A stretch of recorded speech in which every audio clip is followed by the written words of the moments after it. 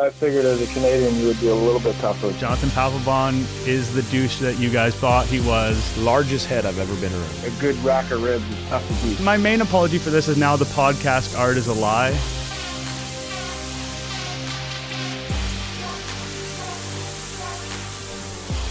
Welcome to episode 7 of Digging In with JP and Sebia. I'm your host, Nick Ashbourne. Contrary to popular belief, I am alive. We apologize to the viewers that this got delayed. I know that JP's not too happy about it, but you know, we're in the studio together today, so it all worked out for the best. Which I can vouch, you are alive, and you don't have a hair on your face, which you got sick. You're on your deathbed. I don't know what was going on with you, and then all of a sudden I see you and you have no hair. So you've gone from the grizzly man to now you're clean shaven to then also becoming my mother as well, which for the podcast now we can enjoy this is our relationship is it's evolving, I guess. It is. And yesterday you wanted to make sure that I was here at 10 in the morning. And the good part is that past that I was like, all right, cool. And I continued to read the text and it said, so please do not booze too much so that you can be here in the morning. And I was like, okay, Mom. So now you're also my co-host / my mother, but I appreciate this. That's why you're good at what you do, because you care that much. I care. I'd say I care as much, maybe, as your mother. I'd like to think I have a different way of going about things. Please do not booze is the kind of formal language I think hopefully people trust I would not have used in a text, to be fair. As far as my face goes, yeah, I was tired of it. I went for a change. And was it a girl that told you that? Because usually when somebody's, and you're laughing, see, you're laughing because usually if it's somebody that when a guy makes a change like that, it's a female that's telling them you need to shave. So is that true or false? I'm not going to comment on it, but I will say, you know, I'm my own person with my own decisions to be made. And also, my main apology for this is now the podcast art is a lie, because it does not look like me anymore. So if you guys see the Digging In logo, it's a little bit misleading. So now. What you're saying is now people won't recognize you on the streets. You'll have the fans will not be able to bother you as much. Yeah, that was part of the decision. You know, I was tired of being harassed. Yeah, just people. I did see just groups and crowds running after Nick Ashbourne. Oh God. Yeah. Well, whatever. We'll see how that goes. Tonight. So. The Blue Jays, the purpose of this podcast is not to talk about my chin and its existence. So today we're going to talk a little bit about Randal Grichuk, because I think he's been a really interesting case in a team that has certainly struggled of late. We saw what happened in Tampa. The team always seems to struggle in Tampa. But Grichuk, since he came back from his injury, hitting .308, .357 on base, slugging over .600. And there aren't a lot of guys on this team right now who feel like they could be part of sort of the next wave of the Blue Jays. But at 26, Grichuk really is in that realm. So he had this horrible start that I think made a lot of people sour on him. But what do you see, JP, in terms of what he can bring the Blue Jays going forward? Well, for me, one thing is I like to see that he's driving the ball again, because he is a guy that he can hit over 20 home runs in the outfield and play above average defense. And so when you have Kevin Pillar, who obviously is, other than Kevin Kiermaier, the best defender in center field statistically, you have his numbers in right field. So you have a pretty much a shutdown 2/3 of an outfield. So that's one thing that's special. But when you can hit home runs like that, it's even more special. Now it comes with the consistency, right? How can I keep my average in a respectable place, my on-base percentage, all these different things, so that I'm still producing when I'm not hitting home runs? Well, I think early in the year, obviously he dealt with some stuff, but for me, what's encouraging is he's hitting home runs off fastballs. In this game, you look at all the numbers, guys who struggle. Kevin Pillar, I talked with him not too long ago. How he started super hot and he was falling off. His average on fastballs was like, I think, over 100 over the time that he was struggling, right? Hitters, when they get into these funks, they miss fastballs, and what happens is people get paid to throw you or to get you out with off speed. So now that happens, you miss the fastball, you miss your opportunity, now you're out. Well, now he's not missing the opportunities. He's going up there, he's swinging early, he's aggressive. Even his outs against Tampa, he had some line drive outs. Like, he's not missing the fastball, and that's what if he can consistently do that, then the Blue Jays will get what they expected. Fans will see what this guy really is. But now when you're talking about for the future of this team, he's undoubtedly one of the guys that you can go, okay, if we're looking on at the field, where can we put our fingers on the guys that we can keep around here for a while? Because that's what you need to do when you need to build a team. And he's one of those guys. Yeah, and like I said before, I think that's such a rare thing with the Blue Jays right now. You know, Justin Smoke, he's got an option for next year. That's it. Russell Martin, one more year on the deal. Donaldson gone at the end of this year. A lot of the rotation leaving. Everyone loves to talk about Vladdy, and so it's like the future is Vladdy, but you need a lot more players to fill out a team, and he is one of those guys, considering his age and considering his skills, who could help bridge the gap to that next wave. And those skills, for me, when you play good defense, you're never going to be useless. You know what I mean? So he plays such good defense in right field. He's a former Gold Glove winner in the minor leagues at that position, that even when he goes cold, things aren't really that bad. And when he gets hot, suddenly he's this really good all-around player. And he has a skill set I've always really liked. It's not that dissimilar from Teoscar Hernandez, like a guy who strikes out a lot, doesn't walk that much, but has the huge power that makes him over. Yeah, he can overcome that. Even if his approach will frustrate people at times. He's going to wave at some bad pitches sometimes. Yeah, but you have to. Here's the thing, though. You can't think about this is frustrate who? Who cares, right? As a hitter, all the best hitters swing and miss. Adam Jones, he was just in town. He's hitting 280, 290. He hits 300 every year pretty much. He had 7 walks on the year. He doesn't ever walk. And if you watch his at-bats, he's going to swing and miss at terrible pitches. But when you throw him a fastball, he doesn't miss it. That's what all the best hitters do. The problem is as fans or anything, all we do is we watch highlights. You watch one team in particular, and so you'll watch that game. But the rest of it is on ESPN, watching whatever, or wherever, whatever channel you watch for sports. And all of a sudden, you see highlights. Well, what do you see in highlights? You see home run, base hit. You never see the 2 brutal swings that he took to get to that pitch to hit a home run. So the swing and miss, it happens everywhere. The thing is when you watch one team, you're going to see more of the bad stuff as opposed to seeing just the highlights. Again, for me, he is a guy who is going to be very, very special to watch. Same thing with Teoscar. And this is one thing that's valuable in baseball. And they used to always say this. This is one thing with me when I had power. You're in scoring position the second you stand in the batter's box. And there's not a lot of people that can say that, right? In which obviously that means I can hit a ball out at any point. Now I just drove in a run. There's very few people that have the ability to do that over 20 times a year. There's 2 guys in that outfield. And I think Kevin Pillar even has the power as he continues to develop at a 20 home run guy. I mean, he's going to be in the double digits, obviously, but he's a guy that can do that as well. But if you have that kind of defense, that kind of power, that kind of production, now you have a really, really good outfield. And then again, yeah, you look at the infield. But you can't just – Vladdy's not going to solve – in baseball, there's not a LeBron James. You can't just have one guy and kill the world and be the best player on the field and then you still win the game. Yeah, because if there were, Trout would have a bunch of rings by now. He would literally be the World Series MVP and they would win every World Series that's not this game. You have to be able to piece people, and that's why, yeah, when you build a team, you have to be able to go, okay, how does this guy help us? How does this guy make this guy better? Is there speed in front of Vladdy Guerrero, or is there speed in front of Grichuk? Because now, as a catcher, I have to call more fastballs, and this guy hits fastballs for home runs, right? Like there's intangibles that go into making a lineup, into making a team that can make other guys better, and that's a big part of it. It's not just one dude.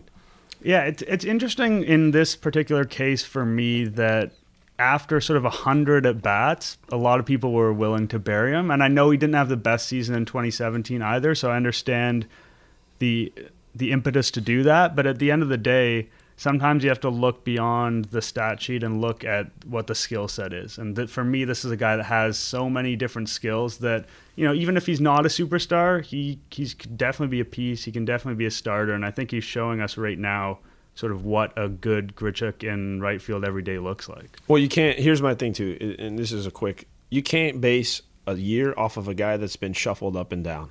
It's just – there's a psyche, there's a part – It's why Jose Bautista became Jose Bautista. He was a platoon guy his entire career, and all of a sudden he came to a team and they said, "You're our everyday guy."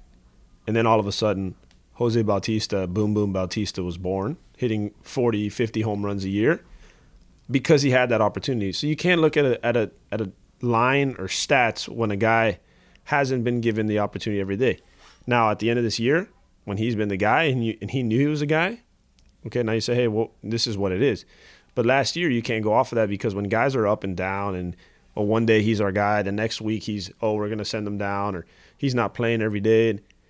It's hard to be very good and consistent when you're doing that, especially at the highest level. So when somebody doesn't have you need to have a full chance, a full opportunity. And if it goes good, you know what you got. If it goes bad, you kind of know what you got.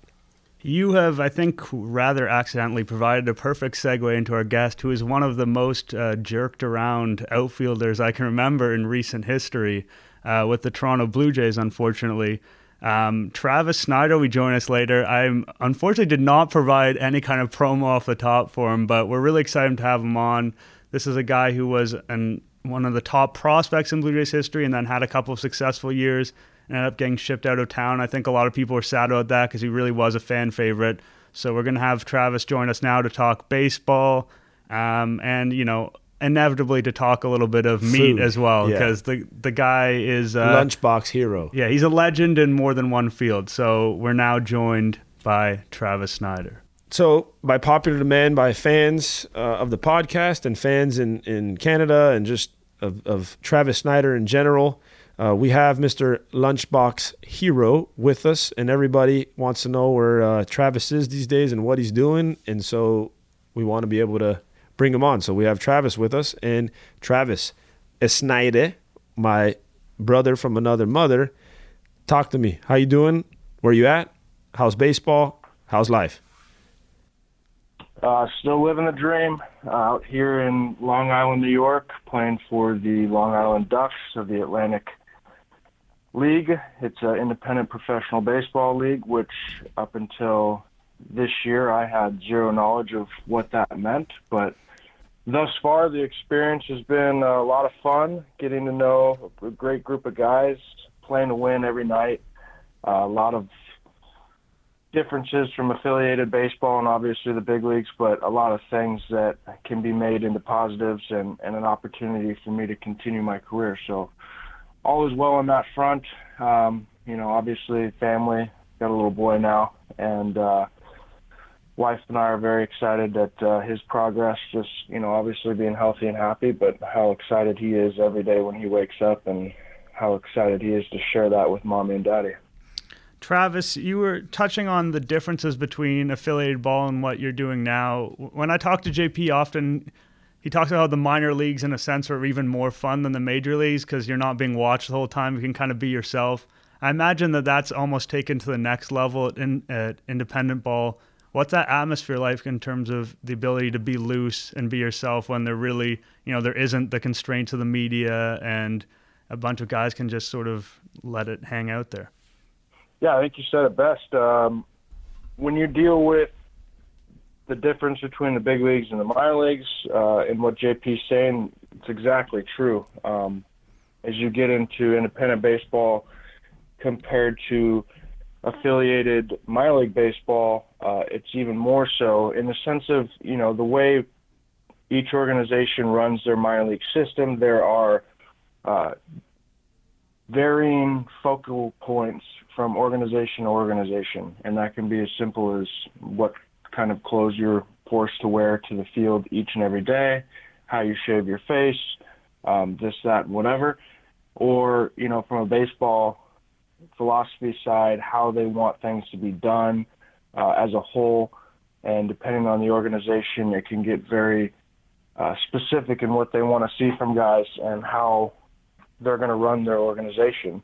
And here, the Long Island Ducks do a great job of putting guys in a position to go out and just play the game and give us that opportunity each and every night to put the uni on, strap up the spikes, go out there and compete. And we got a solid coaching staff who keeps it loose. We have a lot of fun with it, and there's not the underlying bosses to be that you deal with in the affiliated side of things. So definitely it's a looser atmosphere, and it's a just go out there and win kind of place. Well, with this show, we talk a lot about different things, and one of them is food. We always have different kind of food conversations with guys. I've obviously been around you for a long time. Everybody knows you for a lot of your food inquiries and the Lunchbox Hero. The difference, how has been the difference between, now with the food, how it works in independent ball or and have you found a lot of spots? Are you still going out there and hitting the streets and getting into the meat sweats, or have you grown up in the sense of with your food and now you're trying to be like me? I'm counting calories and trying to keep my figure. What do you got going on? Well, I think depending on, it's kind of like the minor leagues. I feel like AAA got better the last few years compared to when you and I first got there. There's a lot more spreads that were edible. I'd say here they do a good job at home providing food and some decently healthy choices. I know with the knowledge that we have learned over the course of our careers, being exposed to all different types of people that are smarter than us and know more about food and how to eat it properly, I try and balance that Lunchbox Hero mindset with obviously maintaining my boyish figure during the baseball season, because I don't want to just blow up over the course of 6 months. And if you get an opportunity to go play somewhere and they're looking at you like, what have you been doing for the last 3 or 4 months? So I think it's something where we also, as during the season, you don't have as much time to go out to eat. And when you do, in the big leagues or in AAA even, more so the big leagues, it's, travel days, night after a day game, those type of situations where when my wife and kid were here, and someday you'll understand this, going to dinner with a 1.5-year-old kid is quite an adventure, and it makes it tough for mommy and daddy to really enjoy the food that they're probably paying more money than they would be if we just stayed at home and were able to enjoy our meal with him strapped into a high chair and maybe a glass of wine or something like that to keep us sane. So I would say since the family was out here, there was definitely less going out to eat. We snuck out a few times, had a few good meals, but me, I'm a steak snob, so at some point I'm going to sneak into a steakhouse around here and give it a whirl and see what it's all about. But for the most part, we were eating, I was eating dinners and stuff at the field and doing the standard Chipotle mobile order, which is a real clutch app. And then, breakfast is always kind of our time when the family's in town, where we're sitting down together and eating. So, that's kind of the transition I've made from being an older man and being a father and a husband, that, we still like to go out to eat. It's harder to do that.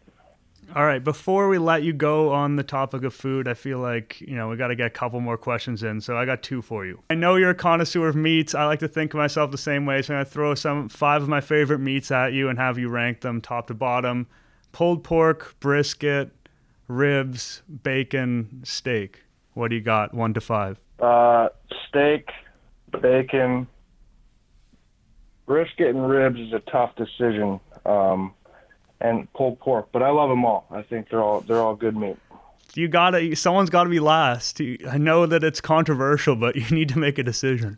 I'm gonna go with pulled pork, and it's not a knock on pulled pork, but brisket's one of those things where it's like a delicacy, but if you eat too much of it, you're gonna know. And ribs, I feel like I can eat a lot more of, and a good rack of ribs is tough to beat. So definitely steak, bacon. I'll throw ribs in the 3-hole just because they're consistent.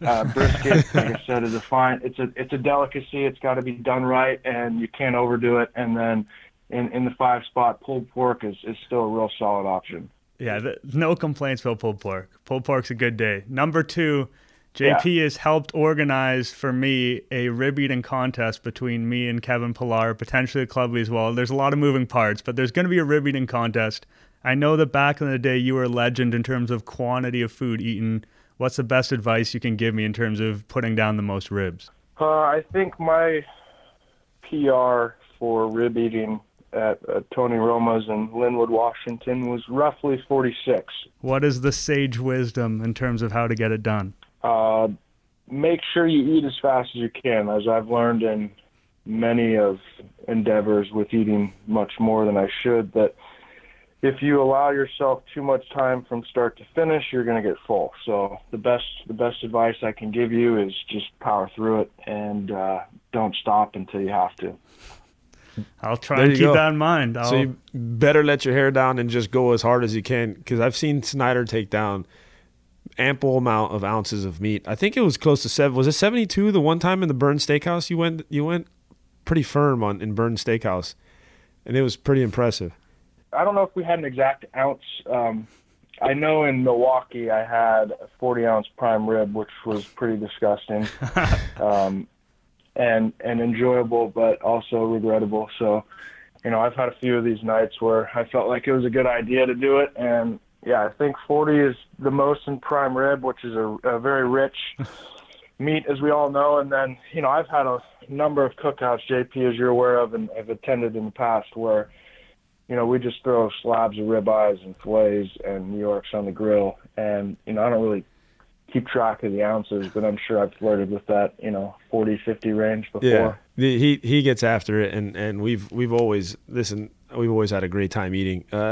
Now to move on, I do have a baseball question, and I think you're like one of the best guys to be able to talk about this. You were in the major leagues at a very, very young age, and you flew through the ranks.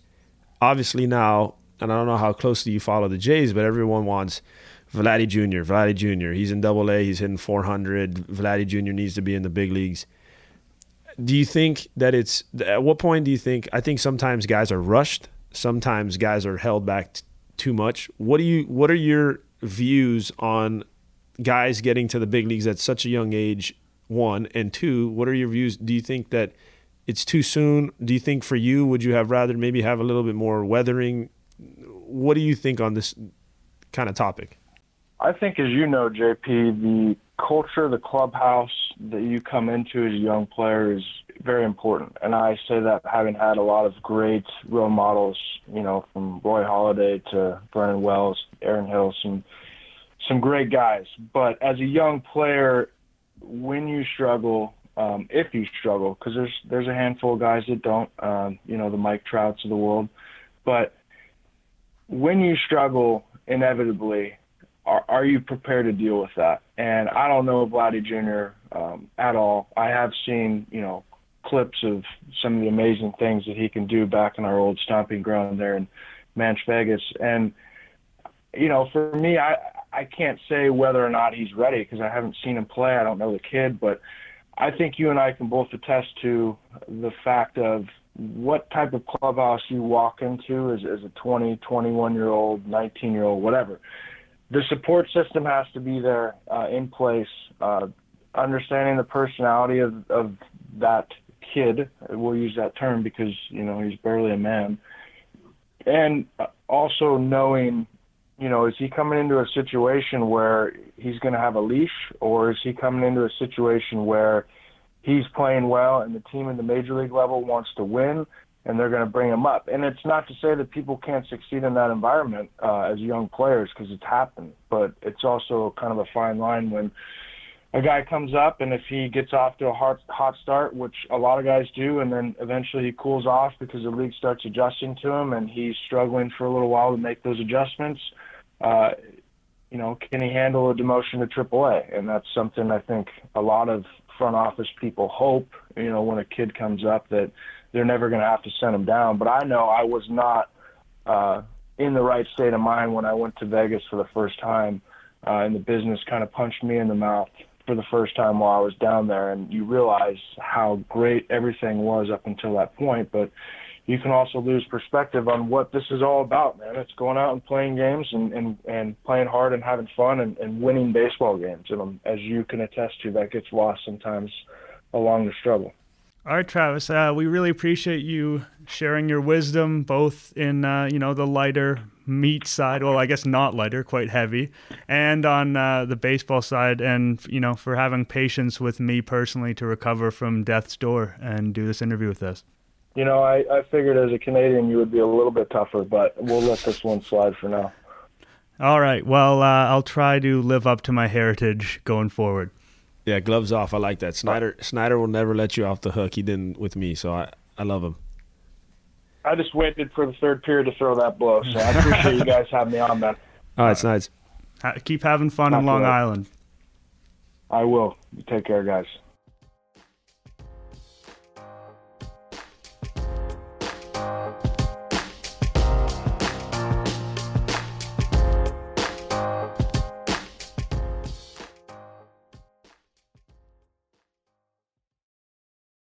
All right, so for this week's Memory Lane, because the podcast has been delayed, this is a little bit farther in the past than I generally like to go. But beginning of last week, Max Scherzer pitched an immaculate inning. So for those who don't know, because I think it's a not very well publicized baseball thing, an immaculate inning is an inning that's 9 pitches, 9 strikes, 3 strikeouts, 1, 2, 3, 1, 2, 3, 1, 2, 3. All the guys sit down at the plate. And I think at the plate, they sit down in the dugout. Yeah, you can sit down at the plate, but it's not gonna. They're gonna eventually have to move you. Yeah, it's not gonna be a good scene. It would probably make a good viral clip, though. You'll get some love on Instagram. Anyway, it's only been done 91 times in MLB history, so that's something that I think that we know of. To be fair, I'm sure there's some games in the olden days we don't have the proper tracking of, but 91 times that we know of that this has been done, compared to 299 no-hitters. So this is a really weirdly rare event that I think isn't appreciated, and that's why I wanted to go through it with you, because you have caught one of the immaculate innings. And this actually would have been a good JP career trivia now that I think about it. I would have known it. You would have got it. Yeah. Okay. Yeah, so, Oakland, Steve Delabar. I know this stuff. I could have asked for the exact date. I'll give it now. July 30th, 2013. What do you remember about that? And I think hopefully it's magnified a little bit in terms of game calling too, because everything you called, in a sense, was perfect. Everything that happened was perfect. How much credit can you take? Not to take anything away from Delabar, but what was that like? I mean, I really don't have to. I can't take credit because honestly, that one it happens by chance, right? Like there's a lot of luck that's involved, but also you have to have really, really good stuff. Like immaculate innings, if we go down the list of guys that have... Oh, it's Koufax. Yeah, Scherzer's got 2. Yeah, it's good. You have to have A-plus stuff. And so this is when Delabar was like 98 with a 90 mile an hour or 91 mile an hour splitter. And I remember his control was locked in that day. So it was like... Which wasn't always the case. Exactly. So I knew that once he went out, I was like, oh, I remember it, right? Going like, holy smokes, this dude's locked in today. And it was like fastball, split, see you later. Like split, fastball, frozen pizza, sit in the bench. Like go sit in the truck is what we would say. And the next guy, same thing. And it was like you finish the inning and you're like, holy crap, he just struck out the side on 9 pitches. You don't realize it while it's going on. You just know like, dude, this, all right, as a catcher, I'm going, okay, what am I putting down next? One guy out, next guy, okay. Inning ends and you go, dude, you just struck out the side on 9 pitches. That was pretty insane.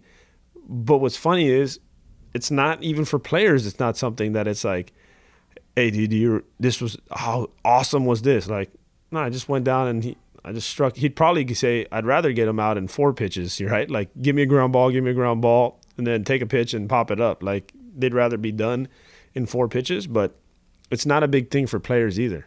It's funny because I feel like, if anything, you hear more about those 4 strikeout innings. Like when Octavio Dotel had that 4 strikeout inning, people went crazy fat. I think this, in a lot of ways, is more impressive, but it is something that I figured when we talked about it, you would say, it's not a huge deal for players because it's not a huge deal for fans. Like it's a headline on MLB.com, but fans all around the country aren't like, oh my God, texting each other. Did you see Max Scherzer threw an immaculate inning? No one, but players don't. Players feel that way as well. And again, honestly, most of the time, guys want to throw the least amount of pitches and get as many outs as they can, right? So it's like, yeah, I threw 9 pitches. They want their Ks too, though. Yeah, they want their Ks, but at the end of the day, you also want to be able to just go out there and get out quick because you also understand that The longer I'm out there, the more people see me, the more opportunity I have to get hurt. And so you want to get it done quick as a pitcher, right? I would say most of the guys, if you talk to Scherzer, you'd say, hey, if I can tell you complete game in 70 pitches, or do you want to strike out 15 and have 110 pitches? He'd probably say the 70 pitches. Because at the end of the day, it's less work, right? The problem is strikeouts come because of above average stuff. But think about guys that are high strikeout guys. They're high pitch count guys. And do you know why? This is my quiz for you today. Well, because to get strikeouts, you got to throw to the zone, right? A lot of the time. And so you're going to get some balls. You're going to throw pitches in the dirt. You're going to throw a lot of off speed. Well, okay. Strikeout guys usually have the nastiest stuff. So when you have the nastiest stuff, it's hard to square up. So think about Yu Darvish and guys like that strike out a lot of guys. They give up a lot of foul balls. Guys are always fouling balls off. They can't ever put it in play to get out, correct? So it's like foul ball, foul ball, foul ball. All of a sudden it's a strikeout, but it's 7 pitches instead of, Mark Burley. He didn't strike out a ton of guys. He struck out a good amount, but not a ton of guys. But guys would put his stuff in play because it's not overpowering. Guys that have really good stuff, a lot of movement on their pitches, are high pitch count guys because they get a lot of foul balls. All of a sudden you're like, dude, this guy struck out 10, gave up no runs, and he has 100. Why does he have so many pitches? Well, a lot of times it's tough to square up those guys. Same thing with Max Scherzer.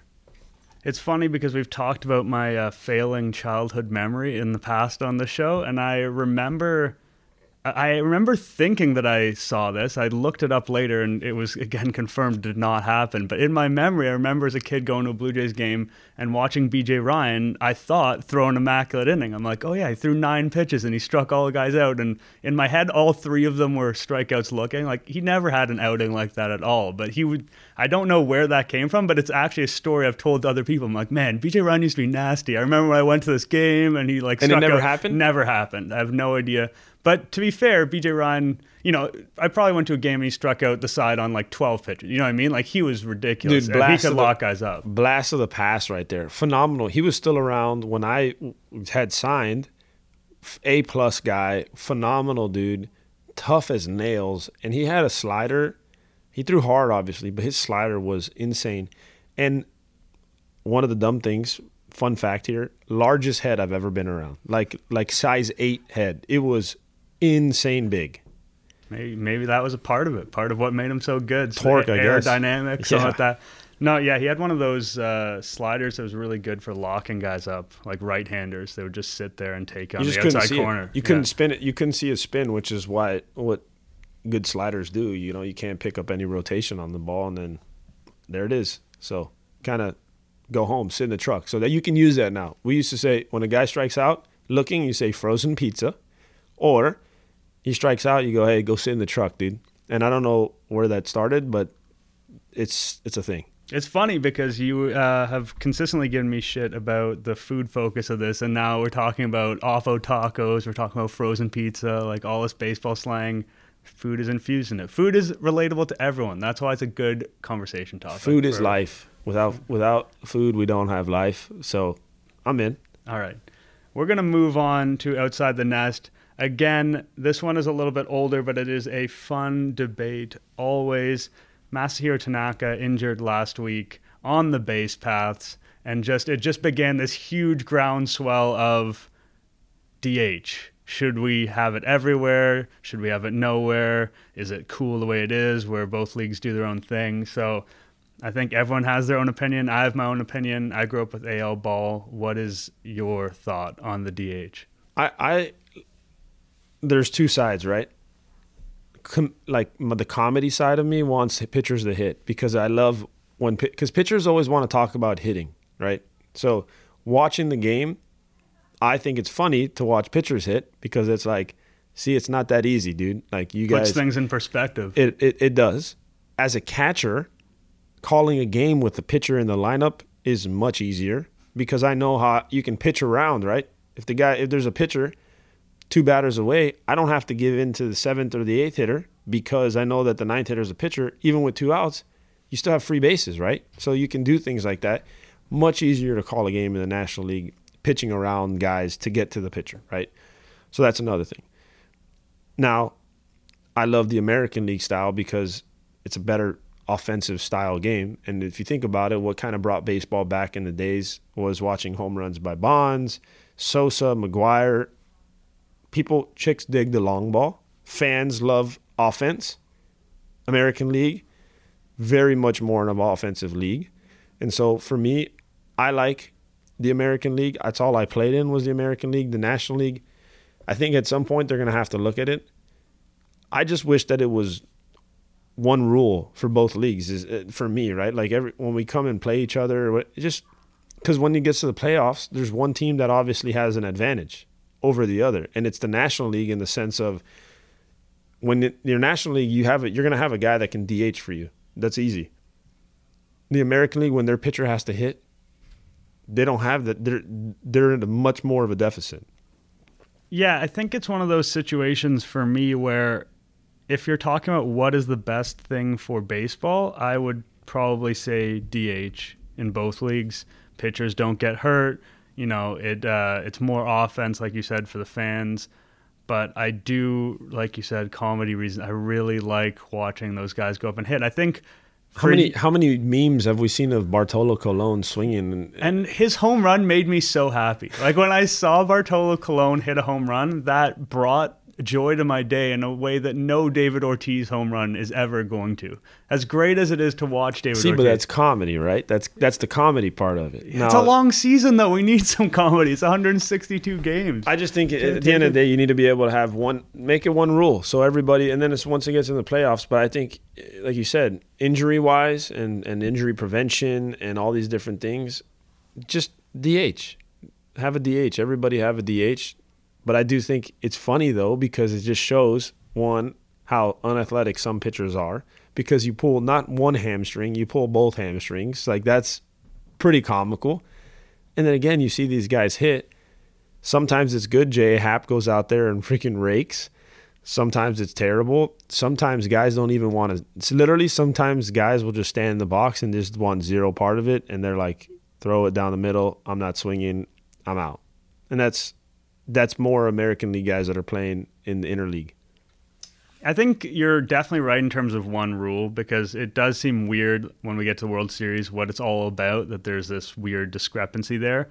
But also, I think that you don't see that in any other sport. You know, it's not like in the NBA, it's like, oh, in the Western Conference, we got the 4-point line. So you really got to watch out for Steph Curry. But if he comes to Cleveland, like, it's only 3, so don't worry about it.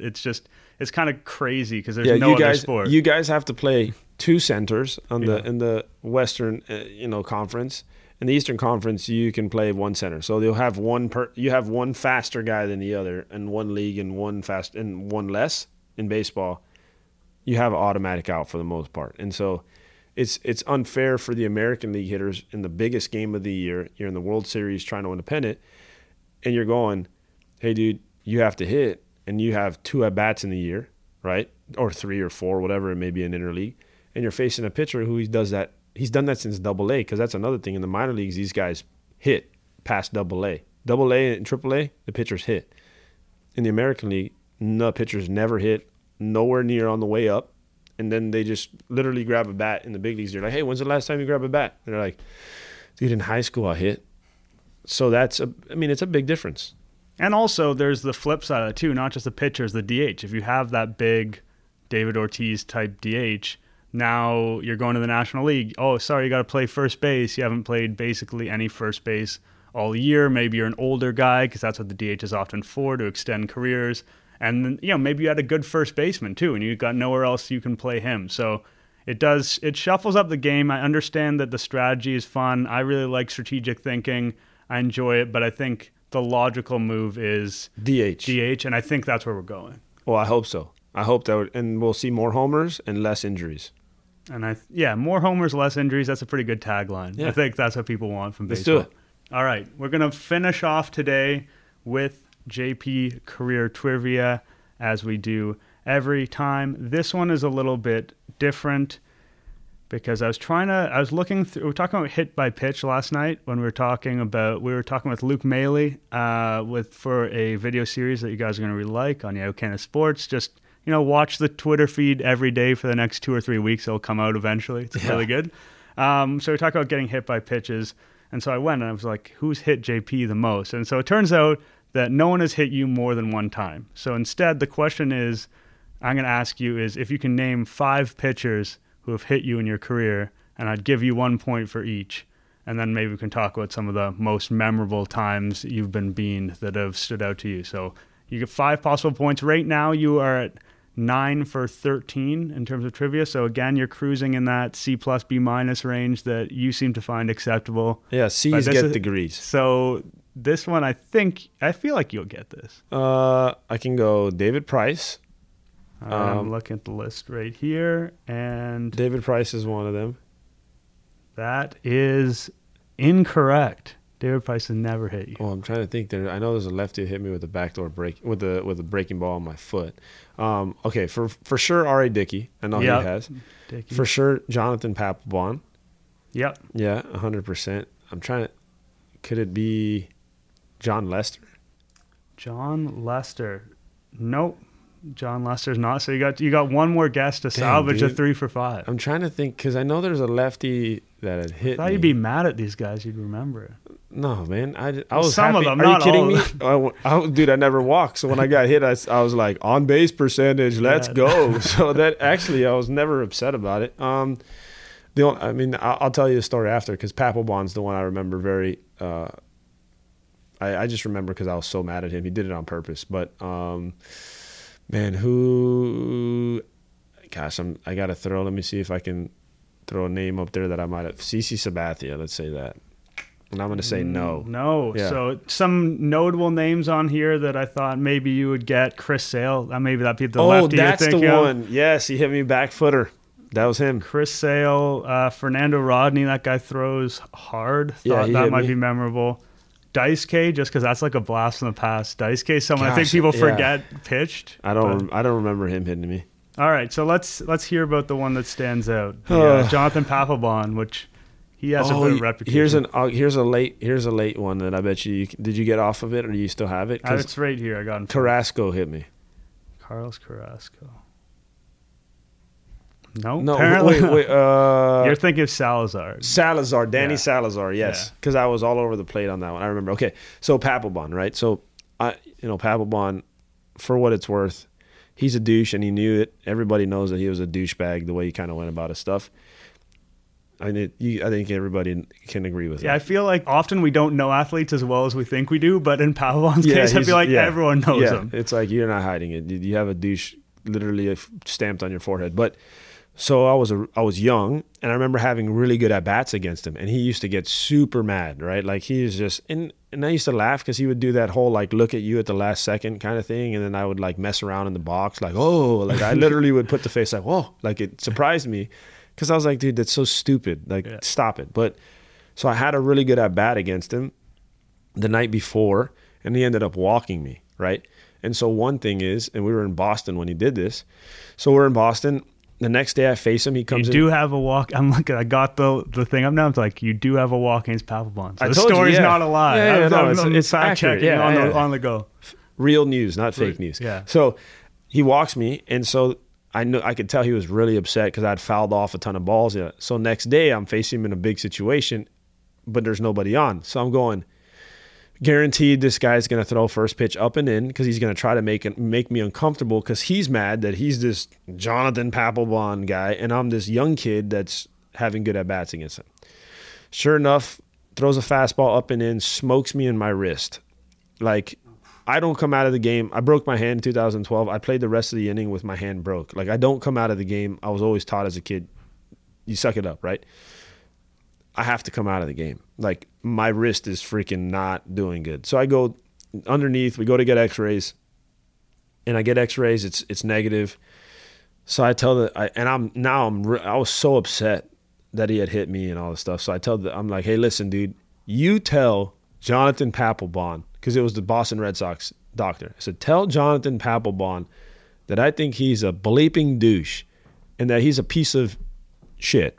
And he goes, honestly, I don't have to tell him that because I think he knows that. And I was like, oh, okay, cool. Like, thanks, doc. Guess we're done here. Yeah, I guess there was nothing past that. So that's the one memorable time I got hit, because it took me out of the game. I was pissed off, and then I told the doctor to tell him that he's a douche, and the doctor said, dude, you're not telling him anything that he doesn't already know. So I was like, all right, well, he just sucks, so I'll get over it. That was it. I feel like you've got to be some kind of idiot to hit someone in a big spot. Presumably this was in the 9th inning or extra. Like, you know what I mean? The kind of spot he would come into a game to put someone on base like that. He probably had, I think if I remember correct, he had some wiggle room, like as far as more than, they were up by more than 1. 3 runs. Yeah, probably 3 runs. And I knew that, I had a feeling that he was going to, and I don't think he was trying to hit me. I think that he was trying to come in to send a message.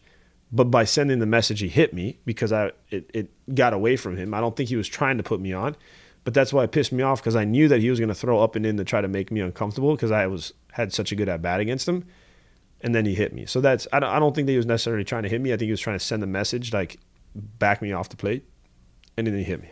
That's so stupid, because that, the price of that message is you break your hand, you play fewer games, your ARB case comes out. He don't care. He doesn't care about. He's not putting. I know he doesn't care. I'm just saying that's in his mind. In his mind, he's going, this dude has had really good at bats against me. I'm gonna knock him down, so he knows that not to feel comfortable. I'm just saying there's like a real cost to all that like stupidity, and which is part of the game. I mean, think about it. They're not thinking like that, though. Definitely, no one's thinking like that. So it is what it is. But that's my hit by pitch story, and I confirmed to the Boston Red Sox team doctor that he was a douche, and he said, confirmed. All right. It is what it is. That's words of wisdom from JP Arencibia, applies to almost every situation. And Jonathan Papelbon is the douche that you guys probably at home thought he was, confirmed not only by JP Arencibia, but also by a Boston Red Sox team physician who probably spent too much time with him. Yep. And I don't know his name, but that's all true story. Thank you for fact checking me.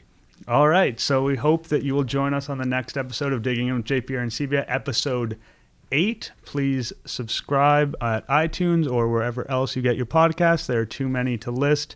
We look forward to entertaining you and bringing you Blue Jays news and stories next week, and hopefully I will be alive so it will come on time. Yes. Be there or be a square with no hair, facial hair. Wow, that was pretty good. All right. We'll see you next week, folks.